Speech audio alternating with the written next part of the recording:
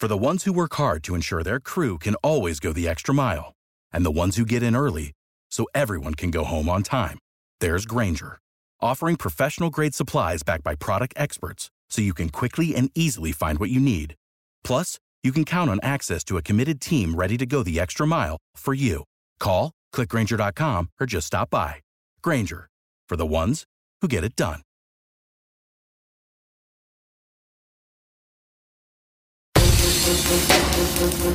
Welcome into The Verge, a show which covers the Baltimore Orioles minor leagues. The Verge is part of BSL Radio. Baltimore Sports and Life is dedicated to analysis and discussion on the Orioles, Baltimore Ravens, and the University of Maryland. The site has a team of writers providing coverage of those teams and houses live streaming content weekly. Join the conversations at the message board, like BSL on Facebook, and follow BSL on Twitter.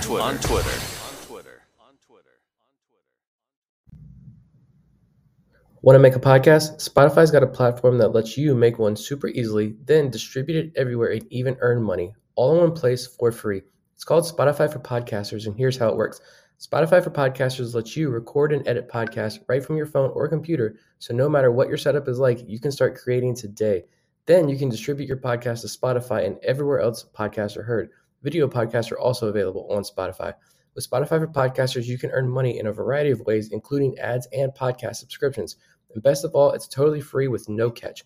Ever since we discovered Spotify for Podcasters, we feel like having options like video podcasts and Q&A lets us be more creative on another level. I highly recommend you give it a try. Download the Spotify for Podcasters app or go to www.spotify.com/podcasters to get started. Welcome to the latest Major League Mailbag. This is Zach Spedden. We're in the second edition of Major League Mailbag, which is a new segment that we're releasing each Saturday, where we will field questions from members of our Patreon community as well as our followers on social media about all things Orioles, Major League Baseball, and of course, if you have questions about the minor leagues, we will take those as well. But this is really an opportunity for us to focus on the major leagues as an add-on to the show that we do each week. As a reminder, if you're not part of our Patreon community yet, please consider joining. You can sign up for as little as $3 a month, and at the $5 and $10 levels, have access to our daily coverage throughout the season, which will be starting here in the next few days. And then for Major League Mailbag, you will have first dibs to ask questions, usually when we open the mailbag up on Thursdays, and you will have first access to these segments each week. And with that, I'm going to dive into our first question, which comes from Justin. For the whole year, if out of 10 starts, Bradis has 7 like DeGrom and 3 like Patrick Corbin, is that a success? And then Justin puts this into a little bit different context. 21 starts on the year where he's lights out, giving up 2 earned runs or less in at least 7 innings pitched, more than 9 strikeouts per 9 innings, and then 9 starts where he can't make it out of the 5th. And it's an interesting question, and I think the answer to that is yes. You would consider it a success because Bradis is a second-year pitcher who has only 117 major league innings under his belt coming into this year.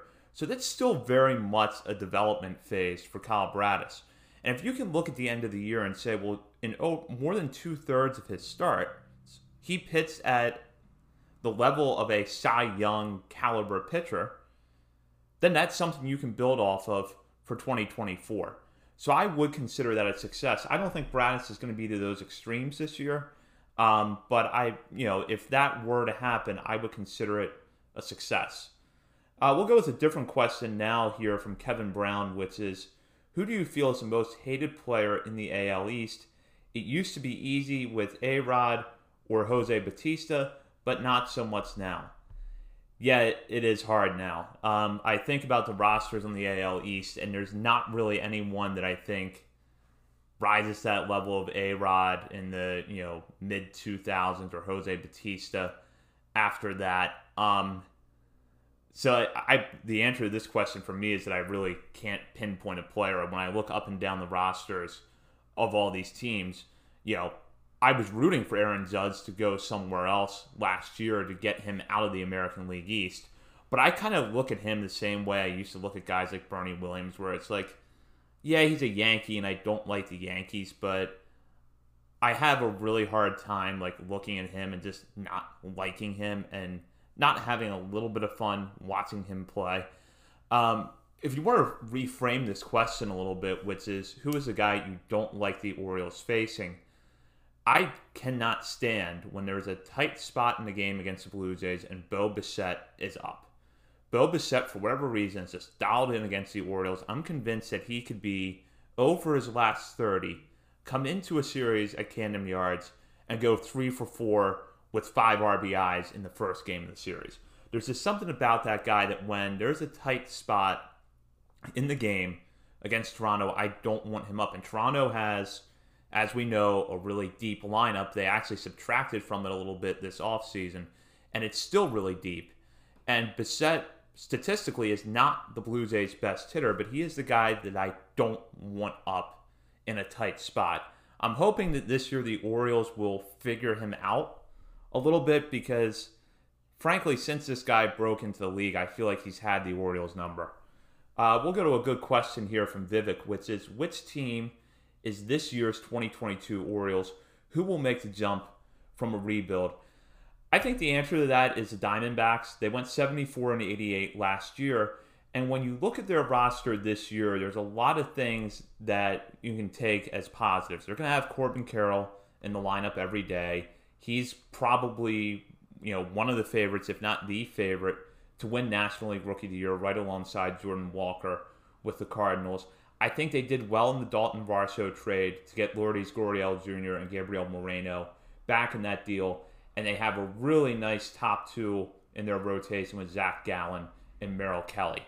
Now, that's a really tough division, and I think that, they still, if you look at their farm system, a lot of their big-name prospects are probably still at least a year away. Jordan Lawler, we might not see until 2024.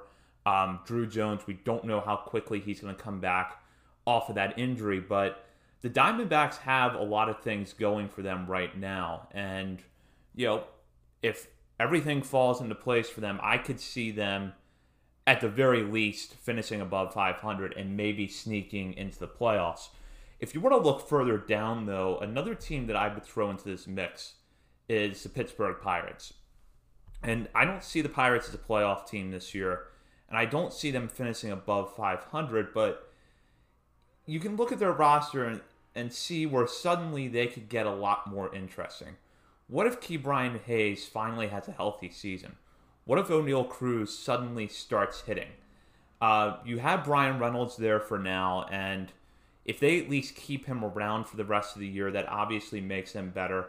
I thought that bringing in Austin Hedges over the offseason was a smart move. That's a really good bridge to get you to Henry Davis next year. So the Pirates have some interesting pieces, and we don't know what's going to happen in the NL Central. I really don't know what to expect from the Brewers. The Reds should be bad again this year, and while I know the balanced schedule kind of throws things off a little bit, I could still see some room for the Pirates to get better. I think if they went out and they had, let's say, a 77 to 79 win season, and they knew that they could have Henry Davis up in the major leagues next year, and that some of the young guys they have on the major league roster now could be better with another year of experience, you could feel pretty good about that if you're Pittsburgh. Plus, they're going to have that top pick in the draft this year, and if they do go for a college bat with that top pick, that could be a prospect that moves quickly and helps them out by 2025, let's say. So the Pirates, things don't look entirely bad for them, and I think that this could be a year where they start to take some steps in the right direction. We'll go now to a related question here from David Adams, which is the Diamondbacks are getting a lot of preseason love. Can you compare them to where the Orioles are in the rebuild process? That's a good question. I think that it depends on which part of it you want to look at. If you look at Arizona's roster, first off, you can look at Arizona's roster and tell that they never really did fully commit to that teardown where they're going to build up the major league roster, where they're going to build up the farm system. Yeah, they held on to a guy like Ketel Marte. There were some murmurs for a while that they might trade Zach Gallen, and they didn't.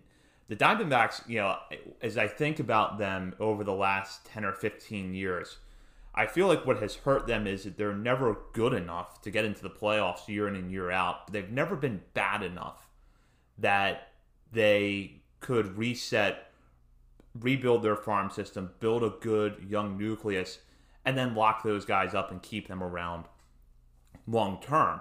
So in some respects, I think the 2020 and 2021 seasons could prove for them to be a good thing for them in the long run, because they were able to get high ceiling guys like Jordan Lawler and Drew Jones in the system. I think in terms of graduating prospects, the Orioles had Adley Rutschman up last year. Gunnar Henderson's going to graduate soon, although Corbin Carroll will too.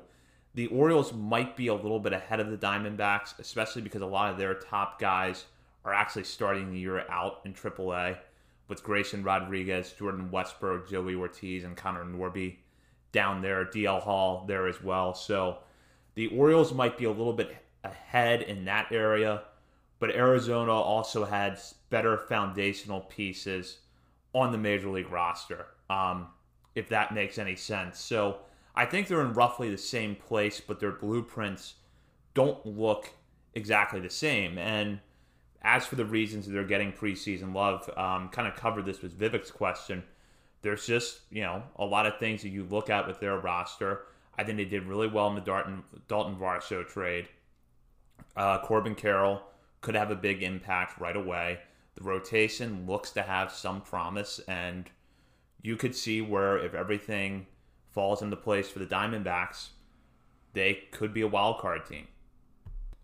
We'll go now to a really thought-provoking question from Tulsi. And here's the scenario that Tulsi poses. It's mid-July, the O's are in first place, and Jackson Holliday's consensus top overall MLB prospect, just like Gunnar Henderson last year. Would you trade him for a superstar-level player at the deadline? And this is a really good question. There are arguments to be made on both sides where you're in first place, you've got a shot not just to win the American League East, but a shot to go deep into the playoffs. You've got a good farm system, you can afford to give up Holiday, move him to get that last piece for the Major League roster. Or Jackson Holiday is an elite level prospect that could help you out for years to come. You should have the depth to not have to trade him, to be able to put together a deal that doesn't involve him, hold on to him, and try to get that elite level player without him in a trade, or settle for someone else where you don't have to give up Holiday. And the more I think about it, the more I fall in the latter camp. Because if Jackson Holiday is who we think he can be, you're talking about someone who is going to be possibly a multi-time All-Star at the Major League level. And someone, because he's going to get to the Major Leagues, who could move through the minor leagues quickly, and because he'll be getting to the Major Leagues at a young age, I think could actually stick at shortstop, at least on the front end. After a few years in the majors, maybe he has to move all over to third base. Maybe he moves somewhere to the outfield. I don't really know, but at least at the front end, he might be able to stick at shortstop. And you would have 6 years of control of that player. And if he has the, let's say a 3-level season this year where he ends up in Bowie, he could go back there to start 2024, and it's not out of the question that he is in the major leagues by September, and that on the opening day 2025, he is your starting shortstop, and you have him under control for the next 6 years, and you have Gunnar Henderson right there next to him at third base under control for at least the next 4 years. So I would have to be, frankly, blown away to give up the prospect of that when I have a player who ultimately could extend my window of contention into the next decade. Now, there's, of course, some nuances to this. Does that elite level player you're trading for, how many years left does he have on his deal? Is it someone that you could or would want to extend if the possibility was there? And, let's say that it's 6 years of Jackson Holiday for a year and a half of Corbin Burns. I'm not going to do that trade.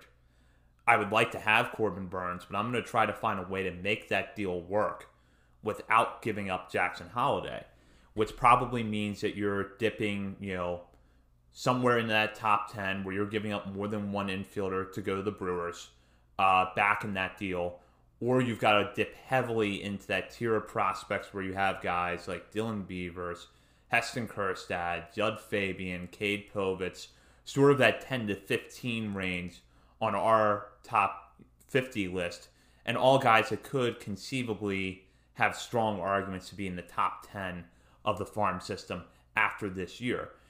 There is risk in giving up that kind of volume, but if at the end of the day, if you're able to hold on to a guy like Holiday, I would consider doing that rather than moving him. I just think that Holiday has the chance to separate himself this year from a lot of prospects in the game. And when you're hearing national outlets say that he's similar to Bobby Witt Jr. and Gunnar Henderson at the same age, but his offensive skill set is more advanced, and frankly, from what we've seen so far, I think that assessment is accurate. That's a really tough player to part with. And like I said, if he could be a guy who you have around and he extends your window even further out as far as being a contender year in and year out, you've got to find a way to hold on to him. But again, I'll concede that there's an argument for moving him, where you've got a chance to go for it now. Maybe you get a player back that you can hold on to for a few years and you still have that window of contention. But I just think that Jackson Holiday represents the best opportunity of anyone in this farm system to really push that window out even further. We'll go back to a question from Vivek now. Out of Logan Gillespie, Michael Ballman, and Danny Colomb, who will stay even after Dylan Tate and Michael Givens return? Colomb would have seemingly the inside edge on the surface because he is left-handed, and I don't know how much of that is going to factor in for the Orioles. And clearly they see something they like because they went out and got him at the end of spring training. With that said, if Gillespie pitches like he did on Thursday in Boston, then I think he's going to make the decision really tough on the Orioles. And we know what Ballman is capable of in these short outings. He's got that elite fastball, or the fastball that looks elite at times. He's got a good slider. The changeup looked pretty good in spring training. So Ballman, once we start to see him in action, could have a really strong argument there as well. And I'll throw another caveat in here, and this is actually going to come up in a later question on this show. Maybe if Brian Baker continues to have kind of uneven outings, he's the guy that is sent down to Norfolk when it's time to make room for Dylan Tate or Michael Givens. So I don't think you're necessarily locked into Gillespie, Ballman, or Colomb as the person who has to go down when Givens or Tate come back. And obviously the way that they pitch here in the coming weeks is going to tell us a lot. But I would say right now that if the Orioles don't put that much value in the fact that Colomb is left-handed, he's the guy that you would probably see sent down. But if they really want him as that other option, then they're going to have to decide between Gillespie, Ballman, and possibly Brian Baker about who goes down to Norfolk when Givens or Tate are ready to return.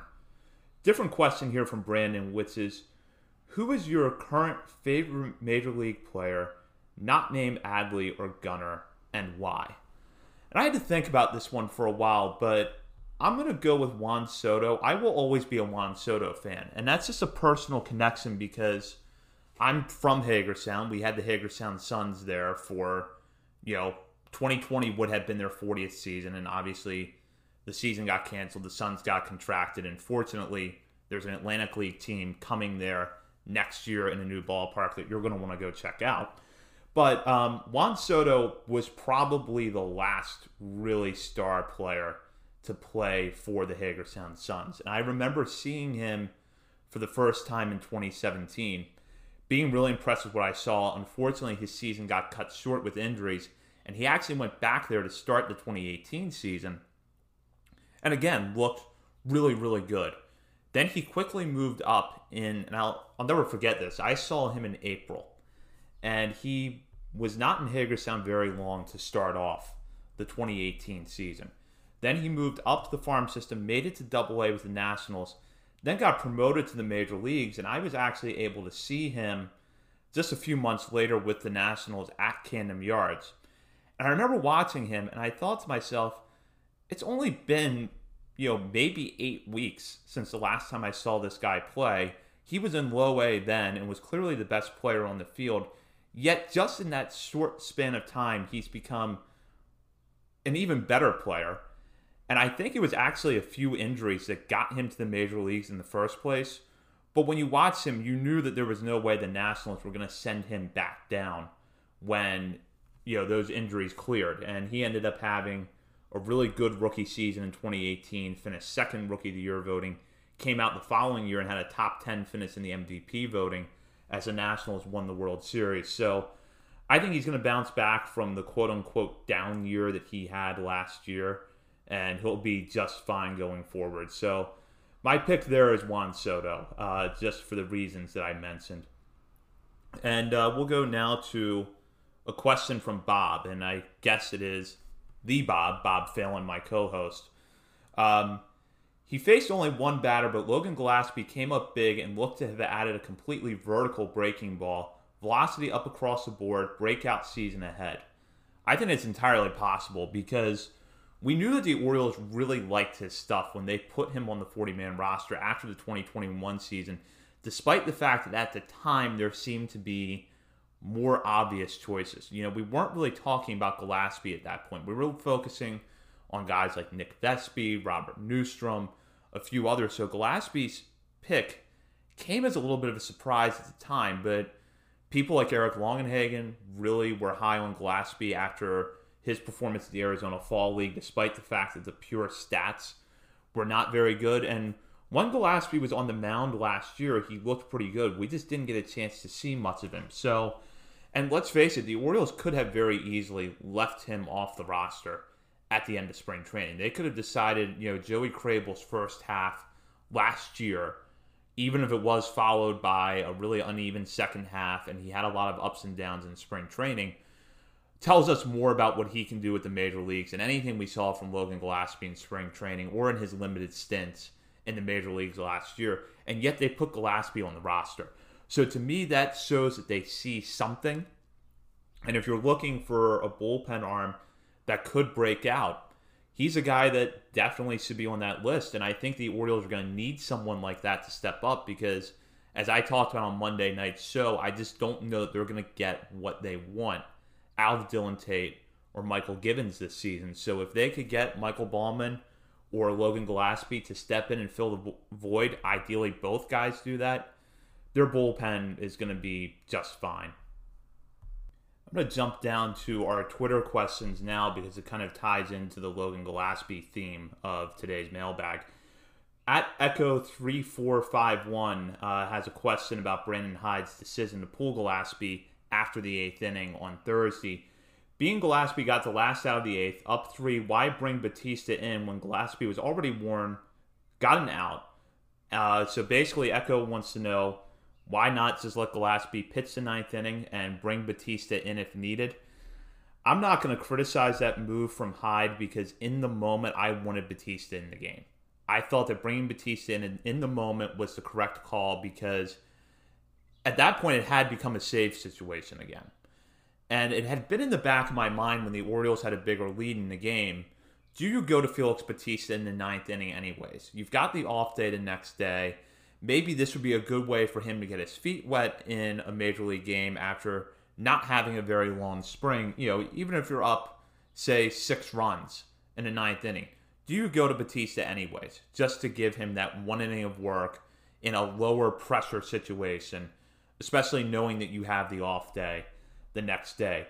So in the moment, I didn't have a problem with that move. However, as I mentioned earlier, if Gillespie can get outs in big situations like that this year, I expect that the Orioles are going to use him more and more in high leverage spots as the season goes on. Look at how Felix Batista progressed last year, or CNL Perez.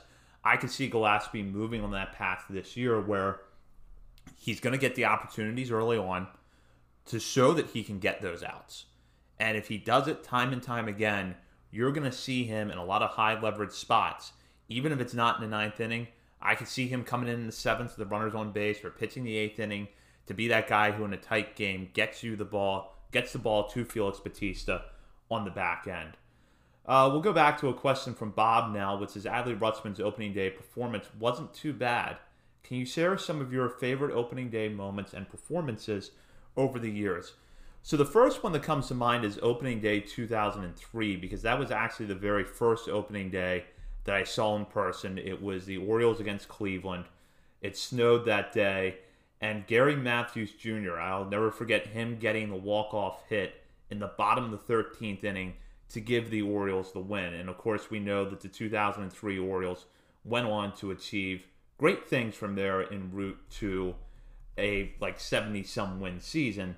But that moment was a lot of fun. And then I was at each of the opening days when the Orioles had that run from 2016 to 2018 of 3 consecutive walk-off wins on opening day. And I very vividly remember Adam Jones hitting the walk-off home run against the Twins to start the 2018 season. And I remember going into that season with mixed feelings because the Orioles had sort of tried to go for it one last time with Manny Machado and Adam Jones and Zach Britton, and you knew that that was possibly the end of the run.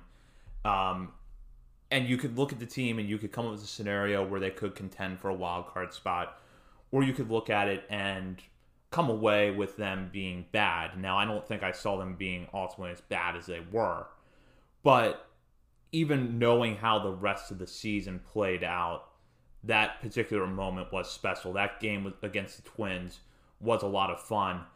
I will say, though, that the moment I knew the Orioles were in trouble that season was actually the next night. I went to that game, and it was the closest I have gotten to seeing a no-hitter at the Major League level. And the starter for the Twins that day was Kyle Gibson, who did not give up a hit in 6 shutout innings against the Orioles. And I remember coming away that night thinking, yeah, the offense looks a little flat. Maybe this team isn't quite as good as we thought they were. And then things went downhill from there, but I don't think it makes that particular opening day any less special.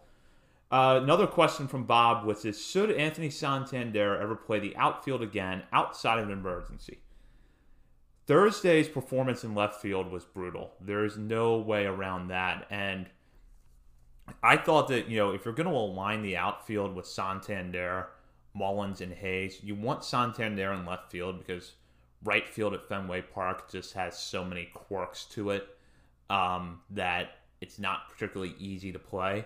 So if you're going to put him in the outfield, you should put him in left field. But he looked pretty rough out there last year. And we do see times where he gets through a game and he looks like at least a very capable corner outfielder with a solid arm.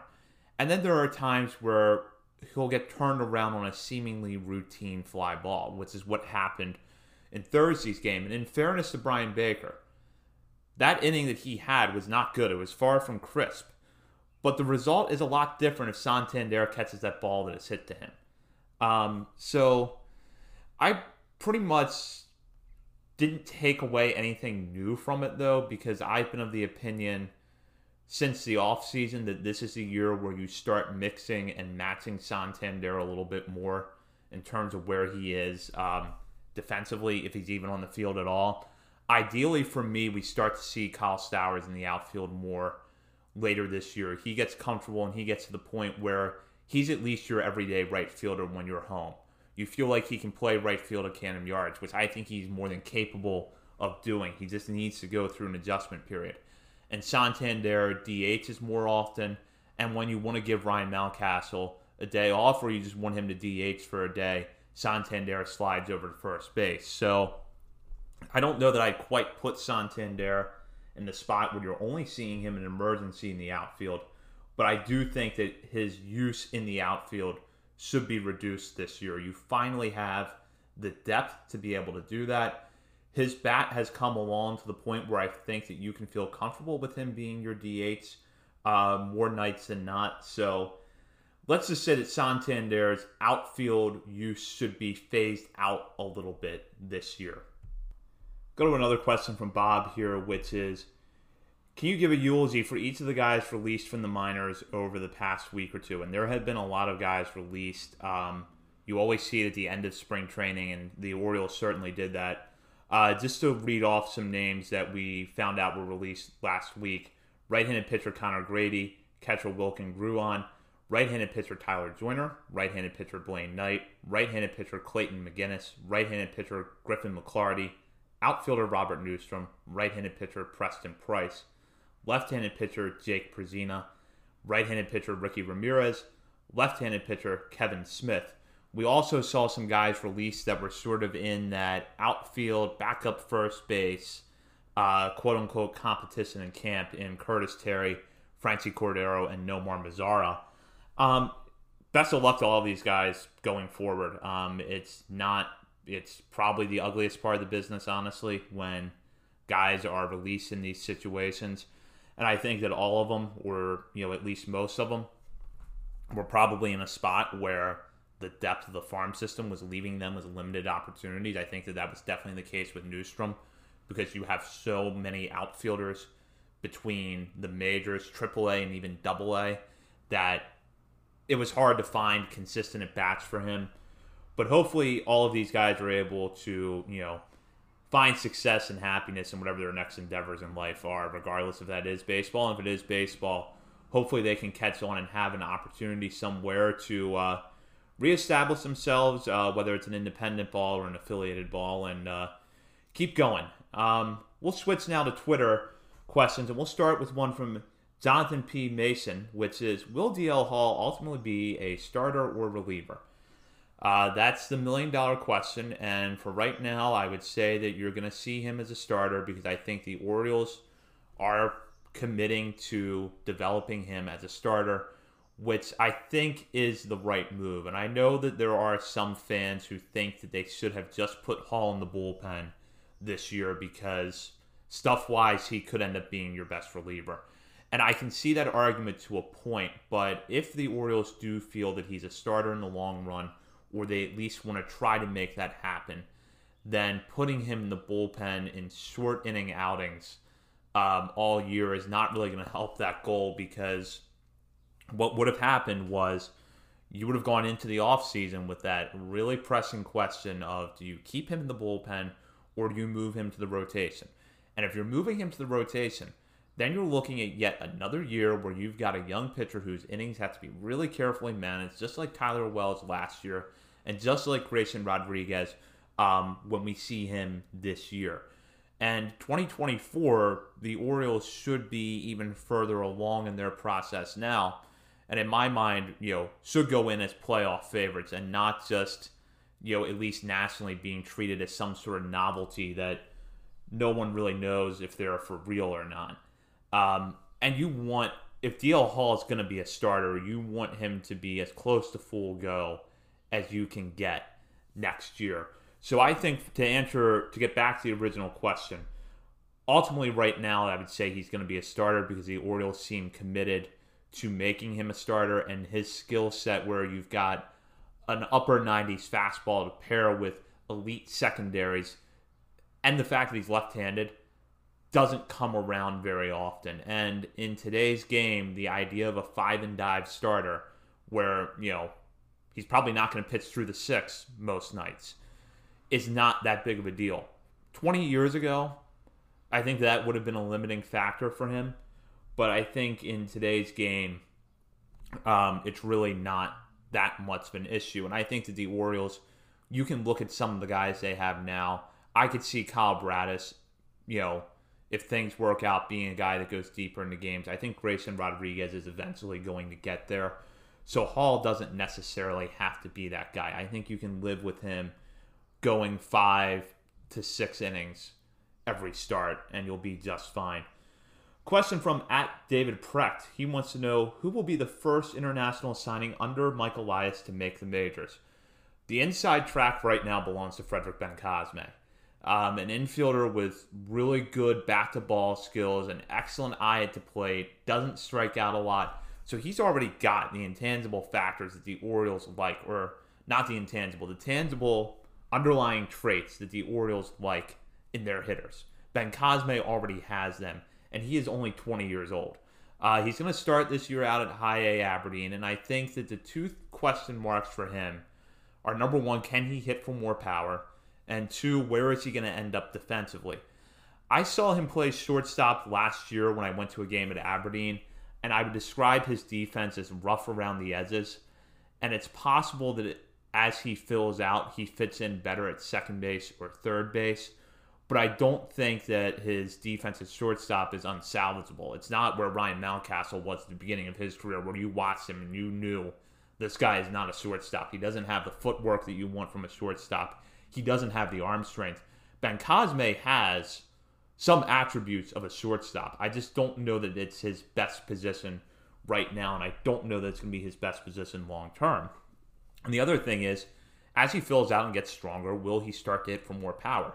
I think he can do that because he hits the ball really hard sometimes. You may have to have the trade-off where the strikeouts go up a little bit, and he's not relying on that skill set that he has where, he can pretty much place the ball wherever he wants. He's maybe not relying on that as much, but I think it's entirely possible he can tap into his power. So you figure he's going to start at Aberdeen this year.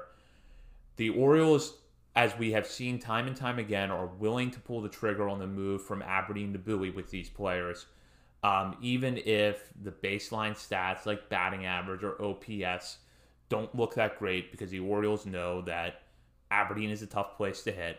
So Ben Cosme could end this season in Bowie, and at that rate, he definitely has the inside track in my mind to be the first guy signed under the Mike Elias, Kobe Perez regime to get to the major leagues. Now, there are some other options in the mix. Anderson De Los Santos may really break out this year. And I think right now, Samuel Basallo is the best prospect in that group. But because Basallo is a catcher, I think it's reasonable to expect that as long as he stays behind the plate, his development curve is going to be a little bit different than what you would see with an infielder or an outfielder. And speaking of infielders, I'll go to this question from @BJ Guntz.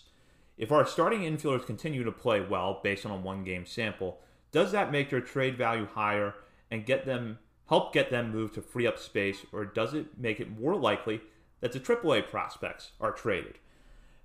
I would say that if you're getting production out of your group of infielders at the major league level this year, the Orioles are probably contending for a playoff spot, because the Orioles hung around the playoff picture last year despite not getting a lot of production from second base all season, and really not having they had a lot of value defensively from Ramon Urias, but clearly the third base position overall was upgraded when Gunnar Henderson got there at the end of the season. So you factor in those two positions being better this year, I think you're going to see a better season from Ryan Mountcastle, and I think Jorge Mateo will continue to do the things that he does well, like steal a lot of bases and play great shortstop. He'll continue to do those things well. So if the Orioles infield is producing, I think they're contending. And at which rate, you're not going to trade guys to try to sell them at peak value like you did in 2020 or 2021.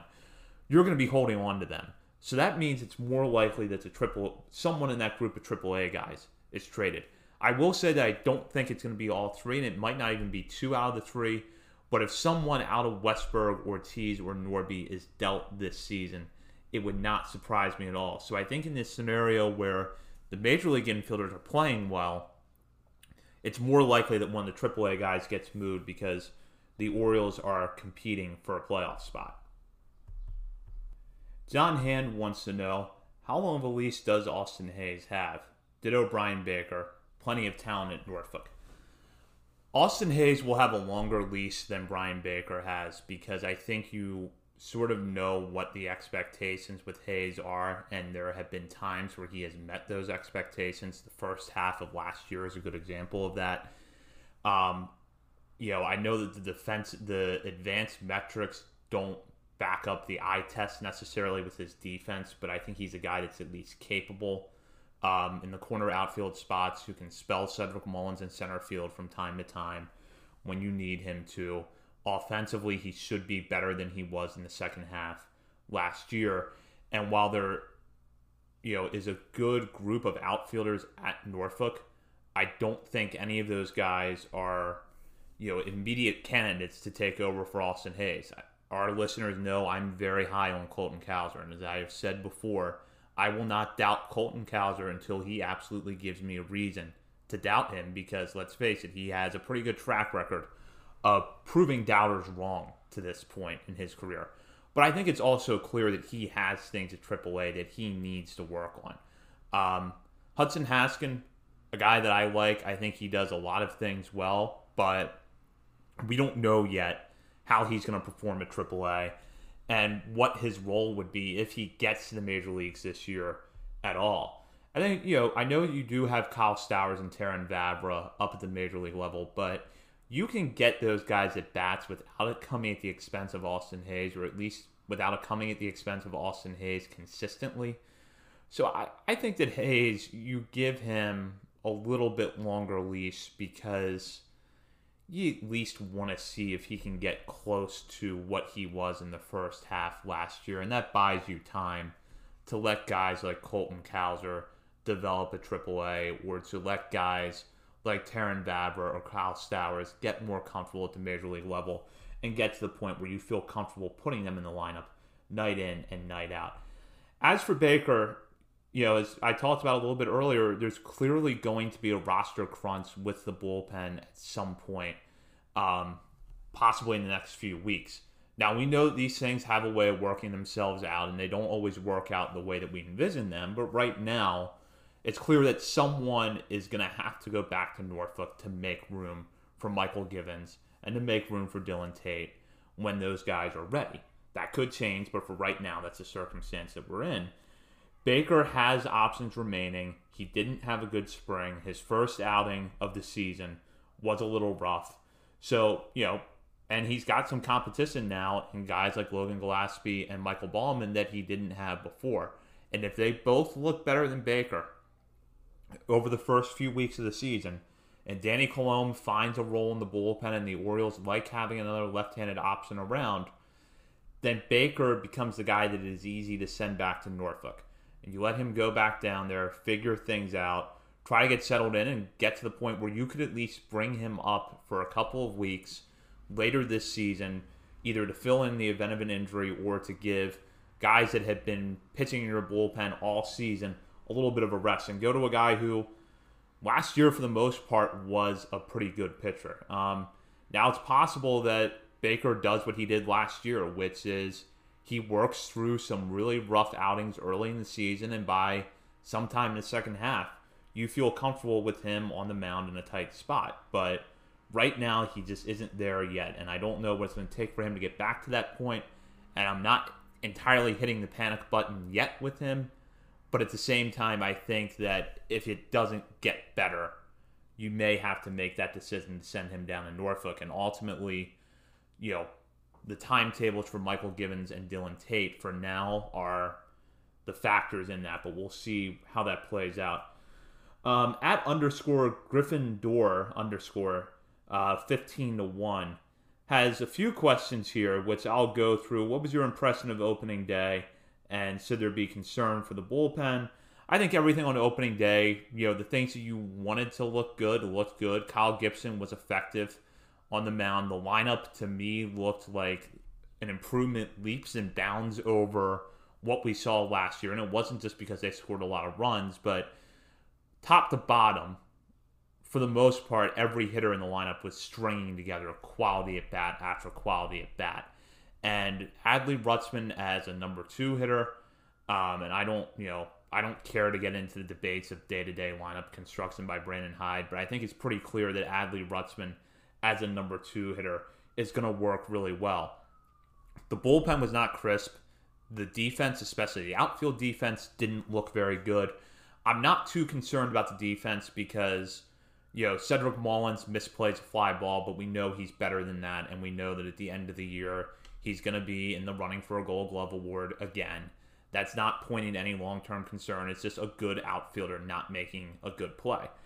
Anthony Santander, as I said earlier, you shouldn't be relying on him every day in the outfield anyways, and I suspect the Orioles are going to get to that point at sometime this season where he's not in the outfield consistently. So the concerns we saw as a defense, just chalk it up to a bad day, and even if the first week or two is a little rough, I think it'll eventually settle back to where it was before. And as for the bullpen, kind of the same area. I think that as some of these guys get into, get outings more consistently to settle in, I think Cianel Perez looked excellent. I think that Logan Gillespie looked really good. Keegan Aiken kind of held his own. It wasn't a great outing, but I think he held his own ultimately.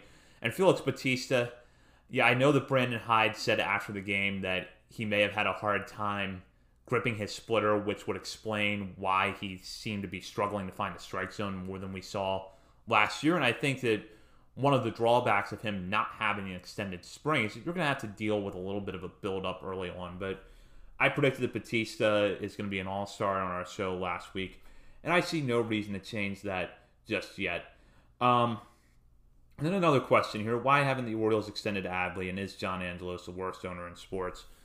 I don't really want to get into the whole John Angelos thing. I really don't. I just don't have the desire or the energy to get into it right now, and it's for a variety of reasons. But as long as Daniel Snyder still owns the Commanders, the answer to who is the worst owner in sports is always going to be him. As for why the Orioles haven't extended Adley, I don't really know. I think that from Adley's vantage point, it does make sense to sign an extension. But if he goes out and has an all-star season this year, that builds his leverage up even higher, and that's going to command more of a dollar amount from the Orioles. The Orioles absolutely should extend Rutzman. There's no question about that. I think from the moment he arrived last year, this became his team. And this is your franchise building block. I think it's a guy that you're going to be building around for a long time. He checks off every single box that you could check off with a catcher. And as long as he stays healthy, you're looking at someone who's going to probably be one of the best, if not the best catchers in this game for a long time.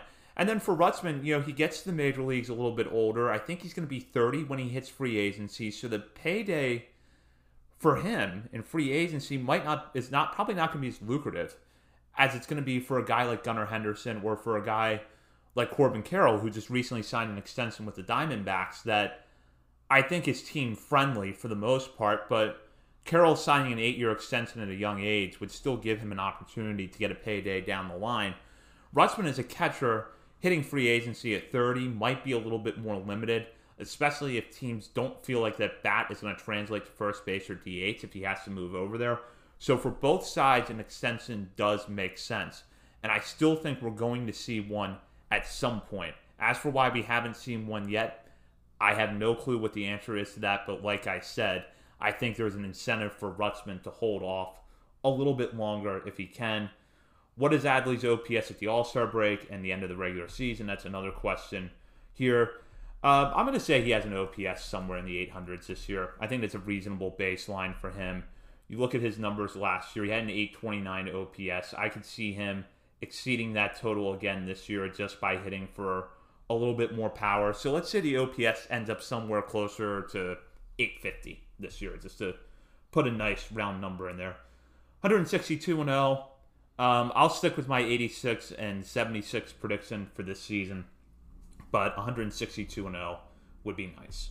We'll wrap up with this question from David Adams, who wants a overview of the upcoming series the Orioles have between the Rangers and the Yankees. Those will be the next two series between now and our mailbag next week. The Orioles will start down at Arlington on Monday in a 3-game set against the Rangers. Right now, all we know is that John Gray is getting the ball in Game 1, and Andrew Heaney will get the ball in Game 2. The Orioles have not announced their probable starters yet, and we don't have either team's probable starter for Wednesday afternoon's finale at 1:05 Central Time. The Yankees, meanwhile, we do not have pitching matchups yet, of course, for that series because we're 5 days away. I will say for anyone who is going to the home opener, I will be there. I had my spot pregame, and then I'll be in the ballpark. So if you're a Patreon or you're a listener, feel free to come up and say hi to me if you see me around the ballpark on Thursday afternoon. Getting back, though, to the two teams that are there, both come into the year with somewhat high expectations, although the Yankees' expectations are clearly higher, having won the American League East last year. Aaron Judge, the reigning MVP. I think, frankly, as his season goes, so go the Yankees. If Judge comes out and has another MVP-type performance, they're probably going to win the division. I have him falling a little bit short of that this year, which is why I think the Blue Jays ultimately win the American League East. But good season from Aaron Judge and Garrett Cole, I think, are a must from the Yankees this year, given the injuries to their pitching staff, and that we saw the lineup was significantly different and significantly worse in games where Aaron Judge was not out there last year, or games where Aaron Judge may have been silenced a little bit by the opposing pitching staff. As for the Rangers, they have spent a lot of money in the last 2 off seasons. I think that now they're kind of getting to the point where they could start to build a contender that is sustainable, because their farm system has started to get a lot better. And of course, if Jack Leiter and Kumar Rocker work out, that would help them out a lot, especially in 2024. I still think that they're at least a year away from taking that big step forward. But, they could definitely make things interesting this year. And if everything clicks, they're competing for a wild card spot. But last year they spent a lot of money. Things didn't click for them. And while Jacob deGrom could change the trajectory of their season significantly, they need him to be healthy. And we know that his track record with injuries in the last few years hasn't been great. So 2 tough-ish opponents coming up for the Orioles, but the Yankees definitely seem to be the tougher opponent. Should be entertaining series nonetheless. Of course, the Orioles continue their series against the Red Sox this afternoon at Fenway Park, and then we'll play the finale on Sunday. As for our coverage here at On the Verge, Nick is going to be providing a weekend recap of Norfolk's series against Durham, probably either on Sunday or Monday. The Tides and Bulls had a very good game Friday night to start off the series. It ended in a win for Norfolk. Those are 2 pretty good teams. Should be 2 of the best in the International League, at least at the start of the year. So if you get a chance to watch any of those games this weekend, you definitely should. And then, of course, we will have our main show on Monday night, where we'll react to the opening weekend at both Norfolk and the Major Leagues. And hopefully, fingers crossed, we have the rosters for the Bay Sox, Ironbirds, and Shorebirds, and we can talk about them on Monday night's show as well. In the meantime, thank you for listening to this Major League Mailbag. Someone else will have you covered next week, but this has been a lot of fun, and I look forward to doing it again soon. And make sure you tune in next Saturday when Nick or Bob will be on here taking questions. That'll do it for this week's episode of On the Verge. Be sure to check out our Patreon page, where you can help show your support for the show and get bonus content, including monthly top 50 updates to our prospect list and daily game recaps during the season, and much, much more. Without the ones like you, who work tirelessly to keep things running, everything would suddenly stop. Hospitals, factories, schools, and power plants, they all depend on you. No matter the weather, emergency, or time of day, you're the ones who get it done. At Grainger, we're here for you with professional-grade industrial supplies. Count on real-time product availability and fast delivery. Call, click Grainger.com, or just stop by. Grainger, for the ones who get it done.